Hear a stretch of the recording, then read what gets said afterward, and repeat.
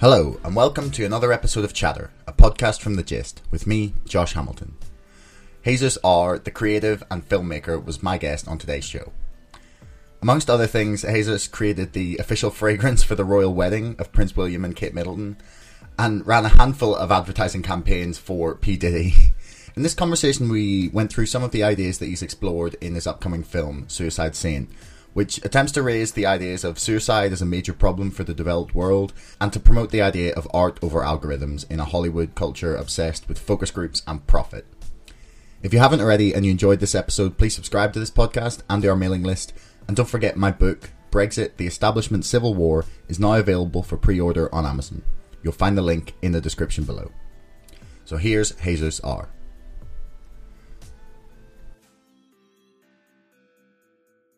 Jesus, it's an absolute pleasure. Thank you for coming on my show. It's a pleasure to be here. I appreciate you having me on your show. No, not a problem. So let's just dive straight in. I know you're a busy man. So I listened to some interviews with you where you talked about branding not being an important thing for an individual to pursue. That you feel that, or you can correct me if I'm wrong, but you feel that you should just let your work speak for yourself, and I find that kind of not ironic, but I was curious to get you to explain what you meant, because the 21st century is so much about you have to become your own brand and you have to sell yourself. That's what it's all about, and the man that embodies that the most potentially of anyone in history is currently your president. So sure. Do you really think that you can just let your work speak for yourself in the 21st century? Well, I'd make a distinction and a clarification there. I would say if I was giving advice to millennials or up and coming filmmakers that, absolutely they should be focused on building their brand, because the way the industry works, everything is defined by algorithms, right? Whether it's YouTube or Hollywood, arts have become a business. And the way algorithms work in the film industry is they pad a project with whatever A-list actors or credited writers or name value directors, and they mitigate their risk and their profit potential based on calculating those algorithms. Films aren't greenlit on their artistic merit or their impact or social good. And that's the challenge that I have. And, part of my fight in making this film is to push this idea of art over algorithms for us to kind of change the paradigm of what we consider important to create as art. But for me, I've always done myself. We'll see, a couple of years from now how things pan out, right, for the rest of my career and legacy and the impact I make. But I've always, for me, whether it was film or advertising, especially in the advertising world, in the corporate structure, and so many people serving themselves in their careers and trying to get ahead. I always felt like no matter what project I was working on, it was important to serve the brand. At the end of the day, it wasn't my, it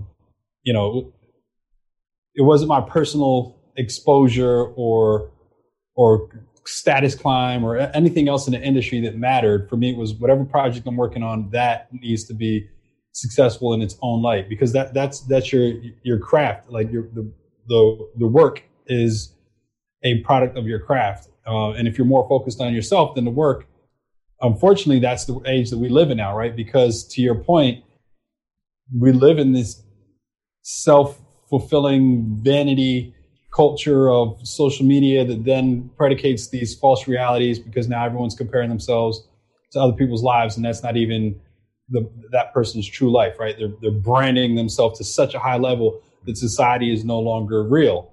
And I think that's the problem when you get so self-absorbed in this high level of branding that now everybody's a brand. Nobody's a real person anymore. So it goes past the art to start to hurt society. I mean, a book that I read this year by Naomi Klein is called No Logo, and I believe it was written about 20 years ago. and it was all about the sort of decline of unbranded spaces, and talked about how, you know, people as a brand was growing, and it was quite interesting to see how her predictions and sort of her assessment has really panned out over the last 20 years. But you focused in on your phrase, the art over algorithms. Do you want to like give a little bit more explanation of what exactly you mean there? Yeah, well, for me, when I look at the world today and I think about what encourages or engages people to create arts, now it's about money. It doesn't matter if you're in the music industry, the film industry, like all these industries have been perverted by profit. And because the goal is profit, it's no longer about what's going to inspire or make the world beautiful. And if you go back, you know, many years when we had a Renaissance period, and, you know, artists were doing amazing things, and whether, see, I don't want to be off of my history here. I don't know if the Sistine Chapel was part of the Renaissance period, but my point is there's a time in history I think where it was, because Michelangelo was definitely like a Renaissance painter, so he must have done it at that time. Okay, so wherever that time period is, like for me, when I look back, it's at the art, the literature, the theater, you know, classical music, all, you know, everything wasn't about, or I could be wrong because I'm not thinking about it in terms of how much money they made or how they made their money, but I look at it more in a viewpoint of a lot of artists were commissioned, and there were certain people in society that they had to work. And if you're an artist, it wasn't a business, right? Like in the US, I look at the film industry now as a business, you know, because we went from paintings to, you know, photographs to moving pictures with sound, and like, granted, they have to make this investment, right? Somebody has to foot the bill for the production, and then because they're taking a risk, they want to make a profit. But I think that defeats the purpose of us having art in society, because all these other careers and things that we have, the arts is something that we're supposed to fall back on that says, this is why life is beautiful and this is why life is worth living, right? Mm-hmm. We're able to not veg out, but tune in, right? We're supposed to get our inspiration from these things that we understand why life is beautiful and society is beautiful. And now those great inspiring films are too few in between. And we're just, with music and everything else, there's just so much bullshit, if you don't mind me cursing on No, go for it. But I think, you know, that does a disservice to society. You know, right now Rome is burning. We're just destroying ourselves. And this is why, you know, I'm so passionate about this film and addressing mental health, because of all these different things with social media and the decline of the arts, and us not focusing on the beauty over money. Our mental health has suffered, and, you know, suicide rates have increased 30% in the last 2 decades for children. It's increased 70% for children 10 and 17. So there definitely needs to be a big deconstruct of how we create arts, and how people engage their intentions and their motives for wanting to make something. I definitely want to talk about your new film and suicide, but quickly, just before we get to that, do you really think there's a contradiction between profit making and like really truly like individual, like not like mass produced or not formulaic art? Because honestly, sometimes it confuses me that the studios or people who are funding projects don't get that, like something that's truly like raw or individual or unique isn't necessarily unprofitable. In fact, in a world where things have become quite sort of formulaic, something more individual is almost, I don't know, has more potential to have profit and seem more real. Like, do you think that's not taken into consideration? You would think so. You would think that would make sense, but you know, less people believe that, right? And it's this idea of supply and demand. So, you know, an easier thing to look at that's more understandable or relatable is the music industry, because there's a little more transparency on the success of the records and the streams and what hits and doesn't hit, right? Like commercially nobody listens to conscious rap, although that would improve society by so many multiple factors. Records like WAP. I don't know if you guys listen to WAP over there by Cardi B and Meg Thee Stallion. It's like, what kind of message is that sending to young girls? And I understand that there's this, argument for, okay, there's everybody should have their well, one of our amendments here? I'm losing my freedom of speech. No, your freedom of speech. Yeah, people express themselves whatever they want. Yeah. Yeah, you figure like, okay, people are supposed to have their freedom of speech, and me being, the staunch artist, maybe this is kind of hip, being me blasphemous for saying artists shouldn't have this level of expression. But I think in terms of commercial norms and what we're putting on society, yes, there's a time and a place for everything. And I feel like that type of record doesn't need to exist in this world. Okay, if somebody wants to exploit the freaky side of themselves and talk about sex in such a prolific way, great. But for it to be the mainstream commercial message, the number one thing in the world, what is that doing for society and for our young girls, and the impression that, and the same thing with rap music, when everything is about predicating the or perpetuating this idea of us being killers and gangsters. And now the young kids think, well, this is what's cool. So when the arts influence us, films influence us, our self-identity, how we perceive each other culturally, our social cues on how we're supposed to behave and engage and interact emotionally, from all the way down from we're little toddlers watching cartoons, like this is what we pick up and we learn and we become. Yeah, I couldn't agree more. I mean, I know Ben Shapiro got a lot of hate for his reaction to the WAP video, and it was, I mean, he did sound like an old man, like going through it, but I mean, he had some valid points. What did he say? He was just basically making the same critique as you, but like in his very sort of like well-to-do way, was literally just reading out the lyrics. It was so funny. Yeah. But I feel like he had a bit of a point. I mean, there's a song that always comes to mind called Or Nah with Wiz Khalifa and The Weeknd and Ty Dolla $ign, and it's filthy, and I love that song. But I'm not sure I would want like if I had like, I don't know, 12, 13-year-old like kids, I'm not sure I would want them listening to that. But like, anyway, that's just me. But yeah, we're here to talk about your new film mainly. So do you want to basically give us like a little overlay of what the new film is about, and then I can sort of follow up with some questions that I've got? Yeah, look, I don't mind if we talk about these other things. I'm not here to sell the film. Well, that's true, but no, I do. As crazy as that sounds, like I'm having an interview about the film, but I don't care about promoting the film. That's fair. That goes back to this idea that the art should speak for itself, right? True. You got some sake going on over there? I mean, it's just a bit. It's just a bit of tea. It's Red Bush tea, but it's in like a little tea set I got from Vietnam. It's great because it keeps it hot, so that like I can drink it for like an hour and it just stays like nice and warm. So it's because it's only the little cups. I wish it was sake. Nice. I don't want to blow you up in front of your listeners that you're drinking on. I don't care. No, I mean, at some point I am gonna get like really drunk on air with one of my best friends, but that not yet. We'll openly admit that in advance when that happens. Listen, that's a famous thing here in the U.S. too. They have a show called Drink Champs. They just bring on rappers and they just get drunk and try to pull out the truth. Oh man, I'm gonna have to check that out. But yeah, I'll be happy to talk about Suicide Saint, of course. Yeah, I'm sorry. Go ahead, brother. Tell me. Yeah, like so.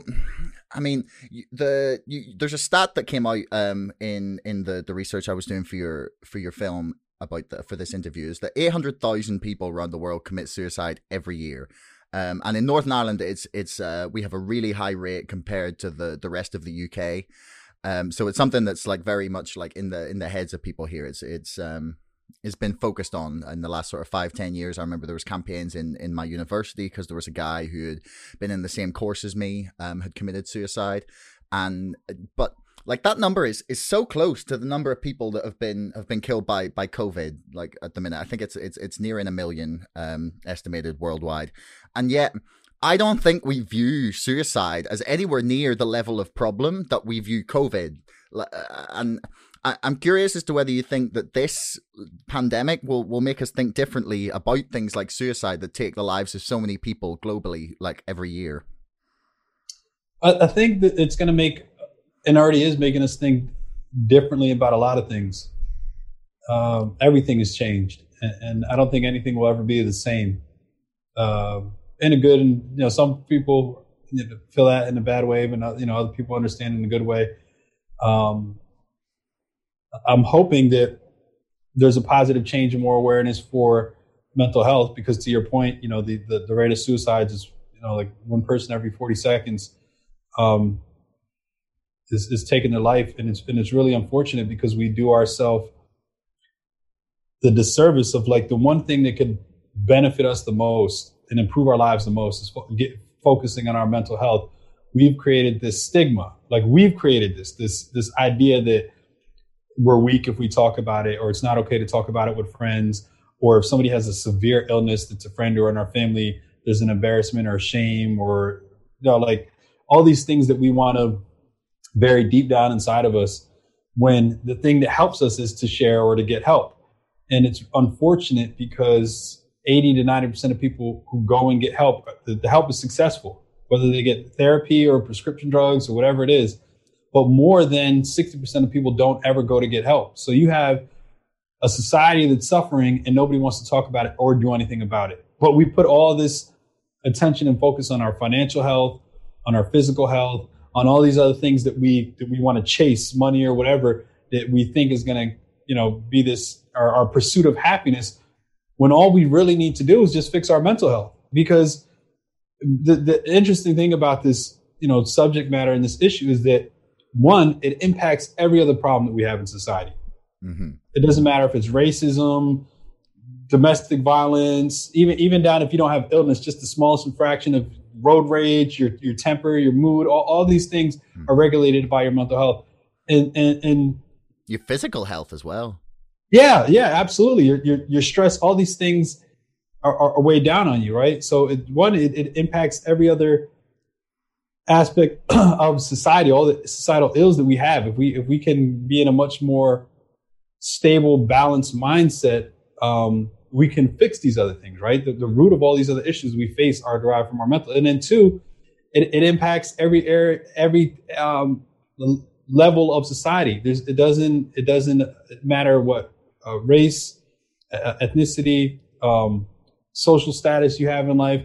If you come from poverty and adversity, or if you come from absolute privilege, people are still suffering from mental health. People still have, no matter how rich and famous you are, people are still dealing with self-doubt, depression, anxiety. The biggest actors in the world, the biggest comedians in the world, the biggest fashion designers, unfortunately in the fashion industry, people like Kate Spade and Alexander McQueen hung themselves. Like this affects everyone. It's not for a particular class or group, or it's not something that we should be polarized in politics or different views of science and how people are addressing the pandemic. Here in the U.S., we have the most ridiculous arguments. Some people want to wear a mask, other people don't want to wear a mask. Like, why would you not want to wear a mask? Like, I mean, they're irritating, but like that's society. No, look, nobody likes to wear them. Like, we all hate wearing them, but it's a social contract that you have with society, that you don't live in a world by yourself. You can't argue and say, oh, these are my personal rights.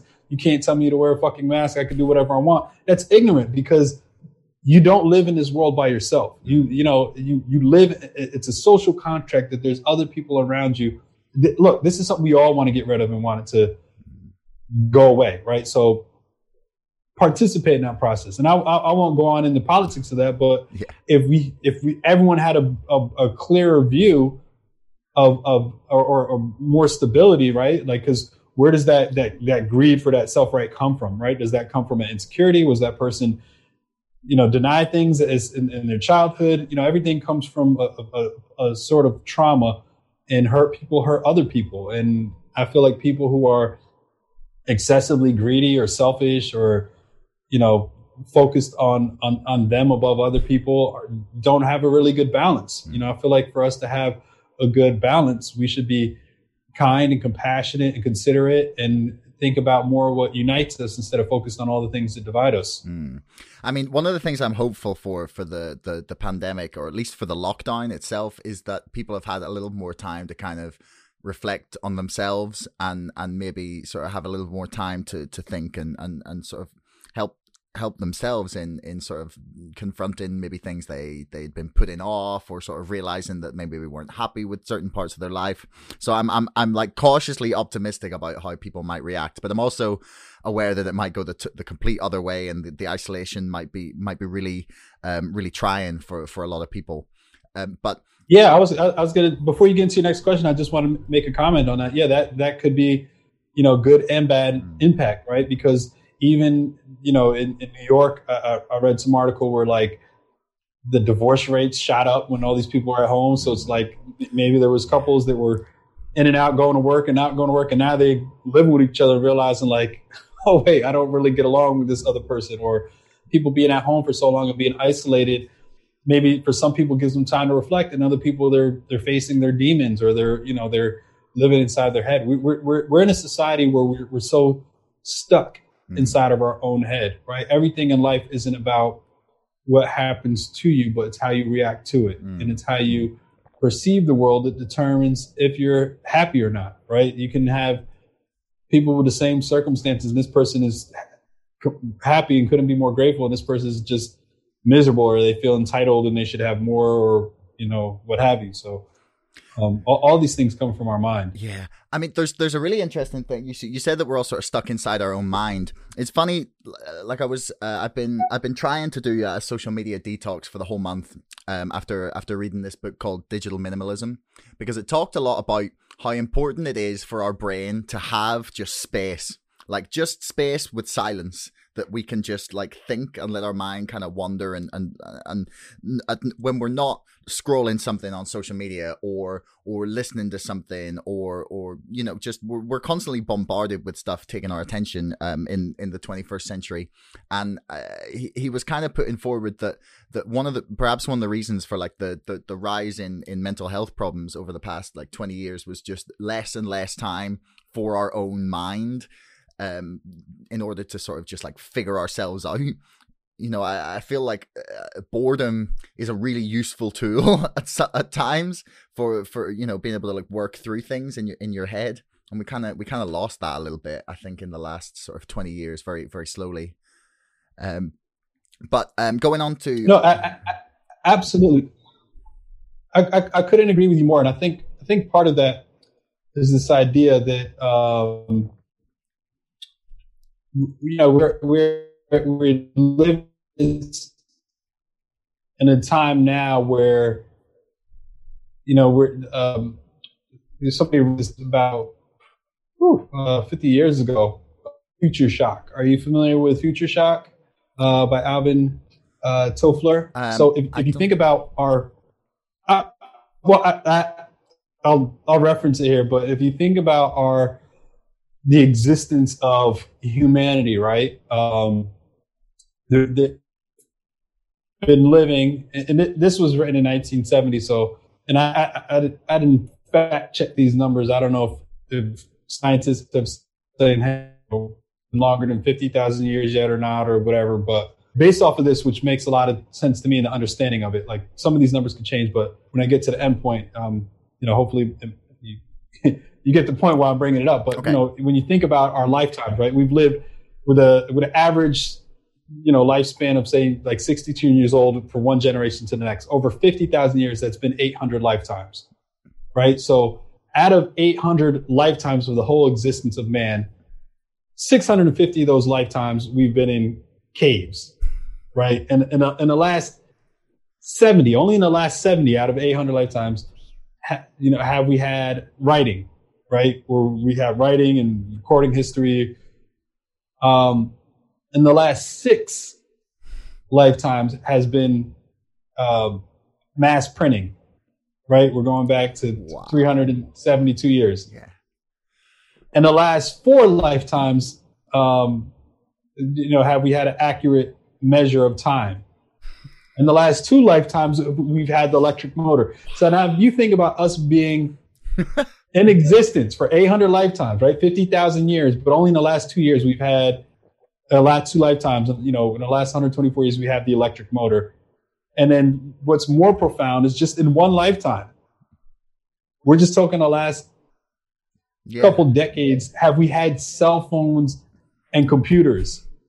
So it's like our physical constructs and the way our mind works. And you talk about us needing to have this space to breathe. And, you know, we started out as hunters and gatherers, and society was so simple where it was like, hey, I'll go and kill the buffalo and come back, and, you know, my wife will skin it up and we'll make dinner and we'll put on our furs and we'll survive the winter. Like, it was way more simplified. And now we have all these jobs and careers and industries and businesses, and like we built all this bullshit that really doesn't mean anything, right? And we've given so much, a tremendous amount of importance to all these different things that I guess is supposed to make us more sophisticated or educated or whatever. But I see society deteriorating, destroying itself because we're more divided by all these different ideals that we have. The fact that people argue over a fucking mask, like, I mean, I'm on one side of the argument, so I'm a victim of it but I feel like that's the space that we're in, that we're all making sense of our views and opinions, but and call me a hypocrite if you will, but like that's the things that were made important that I'm ultimately saying aren't really that important. Now that we live in that construct, I feel like, okay, this is how we should be sensible. But yeah, only in the last one lifetime out of 50,000 years do we have cell phones and computers. And we're not doing enough to make the proper adjustments to balance or combat the impact that technology has on us, right? I had a big I wouldn't know if we call it falling out or if we're going to come back to the table, but I really cursed the fuck out these executives at YouTube because they were nice enough last year to have me. I brought kids from my film school to the YouTube space in New York, and I thought we were building a good relationship, and we were having this real talk on their platform. And when I talked to them about spotlighting content that was inspirational, they gave me some bullshit about, well, we let the platform dictate, or the algorithms dictate what comes to the highest, so it's fair to all the content creators in our community. And then the next week I get some emails spotlighting some of their creators. It's like, this is absolute bullshit. They just want to focus on their money makers, or the content that's going to keep driving. And even if we all live in a world where it's like sometimes the loudest people are the most ignorant people. So the ones that are rising to the top of those algorithms are people who are self-absorbed or vanity or profit driven, and they're just trying to get likes and followers and this and that, and they're making the most noise online. And if you look within the arts community, it's the same thing. The people with the biggest followers are usually trash, and the greatest artists don't even have an Instagram or social media page. So what does that, what balance happens in society, right? Now all the good stuff is undiscovered, and we have our social norms of what we think, our overall average view of culture is based on algorithms and not based on something real, right? Because real artists don't want to exploit themselves and sell their shit. They just want to make dope shit and then inspire people. Yeah. I mean, I guess like some of that's got to be because we've definitely got lazy as like as a society. Like, people used to have to go to, say, like a record store and trawl through like hundreds of records to find that one that they really loved, or that one that they've been waiting for. And now we just kind of like log on and click it, expect to have 3 clicks and have like the 10 top new songs in the, like, I know, on the chart this week, and then all the new releases from all your favorite artists just like there. And it kind of goes like there's a whole bunch of movements. I don't know if you've heard of them.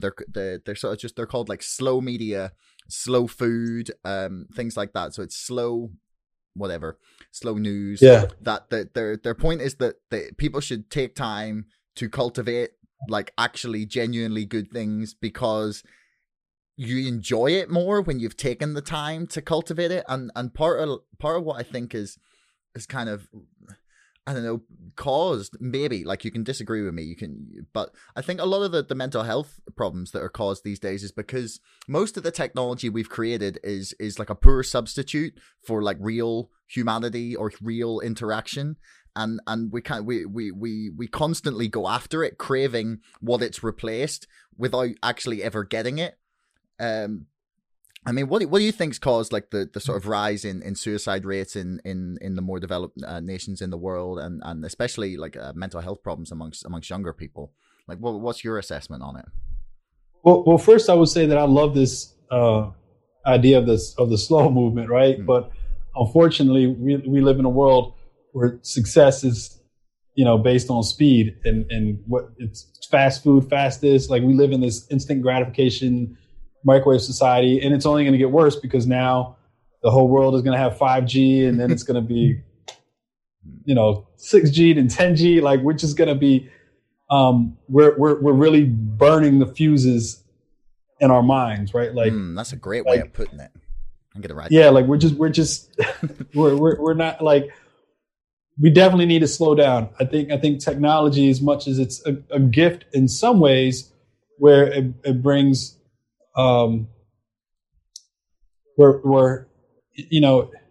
I guess the points of it that I used to see as a gift are also starting to deteriorate, because for me, I used to view it that, okay, in a lot of ways, it puts the hands back in the power of the people, because you no longer have to rely on these systems and these studios and news stations that create all this propaganda that, I guess at the very beginning of it, maybe 10 years ago, there was a moment where they didn't figure it all out. And we were like, okay, now we can self-publish. Now new artists can get on without having to depending on the system. But they've kind of came back in and regulated. And now they're using social media to create all their propaganda, because they realize that, hey, people no longer watch TV and the news anymore.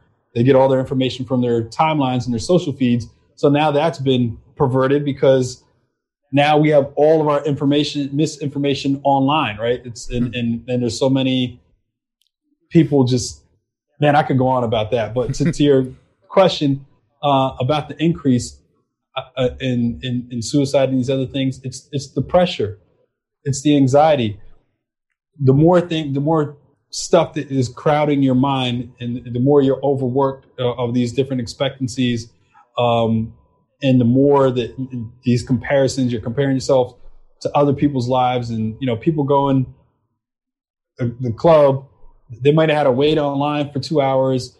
They get in the club, they finally get in there, they're standing next to somebody else's table, they take a shot next to the bottle, whatever. Hey, I'm bowling, and that 1 second, and people at home thinking like, oh my gosh, their life is so much better. Mine, not knowing that this motherfucker's broke and then even like barely got in there or whatever. Like people just try to find the smallest moment in their day to make it look like their life is so fabulous. If you can go out to dinner with somebody, you could be on a date, and it's like you're miserable the whole time, you're arguing, but you might find that one moment, smile, or or take a picture of the food or whatever it is. Like everybody's trying to brand themselves, like to your point earlier, and create this illusion, and not realizing that we're all suffering and we all have problems. We all face the same problems. If we would just speak about those problems, then we'd be like, damn, their life isn't that much better than mine. Maybe what I have it, I got it good. It's not that bad. And because people get so, and then it's cancel culture and everything else where, like that's the worst thing ever. Feeling like you can just throw people away. Like people make mistakes. We don't need to throw them away for their mistakes. We need to find out what the root of that problem is. Where does that come from? Where we're just going to just keep throwing away people to half of like, the world is thrown away. Like you can't get them back after you throw them away. Like it's a bunch of senseless bullshit. I'm hoping that we all wake up, and that's why I'm passionate about making a film like this, to try to change the narrative, to change the way films are made in Hollywood, and to impact the way people think about mental health itself. Like one of the things that I'm kind of hopeful about is whether we're gonna adapt to the sort of the 21st century, like constant bombardment world. I mean, I've noticed, especially amongst like people of my generation, that they're kind of like one by one, they're just slowly like switching off from being online all the time, or taking stuff like apps off their phone, or just little steps like that, just personally taking it. And do you think that there's a chance that like when TV came out, right, people thought that it was just, that was the end, like that we were just going to be brainwashed duds who would just sit in front of the TV the whole time. And that's not the reality. Of course, some people do. But I mean, do you think that there's a chance that we might be able to like learn to live with that kind of technology, but be able to just like train ourselves to turn it off, take the benefits we need or want from it or feel we get, and then kind of just sort of cast the rest away? Like, because I still feel like there's an element of novelty to it. Like, it might be maybe 10 years old, but that, to your point about like what's new for, that's still like half a generation out of 800. You know, do you think we can learn and kind of, you know, improve our relationship with it? Well, I will say this. I mean, it you know, because what is it? We use, I don't know what they say. We use 5%, 10% of our brains. I mean, that's like almost total bullshit. Actually. Oh, okay. I know. I know. Well, I've heard these different things. I haven't gone to research or whatever. No, I remember I saw a debunking video about that stat. It was yeah. It's yeah. Okay, so then we have no hope. Then forget about it. I was gonna say. I was gonna give us some credit and say, hey, look, the mind is an amazing thing, and it's a, you know, we have infinite capacities, and I don't think that's not true. Hey, if we have, you know, only 5%, that yeah, our all that other percentage we're not using. But if we're already maxed out, if that's been debunked, then we're hopeless. Sorry. We are hope, society really is this dumb. We're just we are hopeless. No, I think, you know, it's of course it's going to change when you have, you know, kids, as much as it's so against human nature and what's natural and what, you know, if we have the abilities to create these things, that has to exist for some reason, right? We can't just say that we're never going to evolve, and if this, you know, came from some foreign place and we didn't have the ability to create it, but we're creating it, right? Whether, you know, some people think that Steve Jobs was an alien, and if this was from, you know, or whatever, like how the pyramids were made. I don't know if you got some new information to me on the pyramids, but, you know, all these, the pyramids are mad though. That like seriously mad. There's the thing that gets me is like right above the King's Chamber. There's these like 100-ton like granite blocks.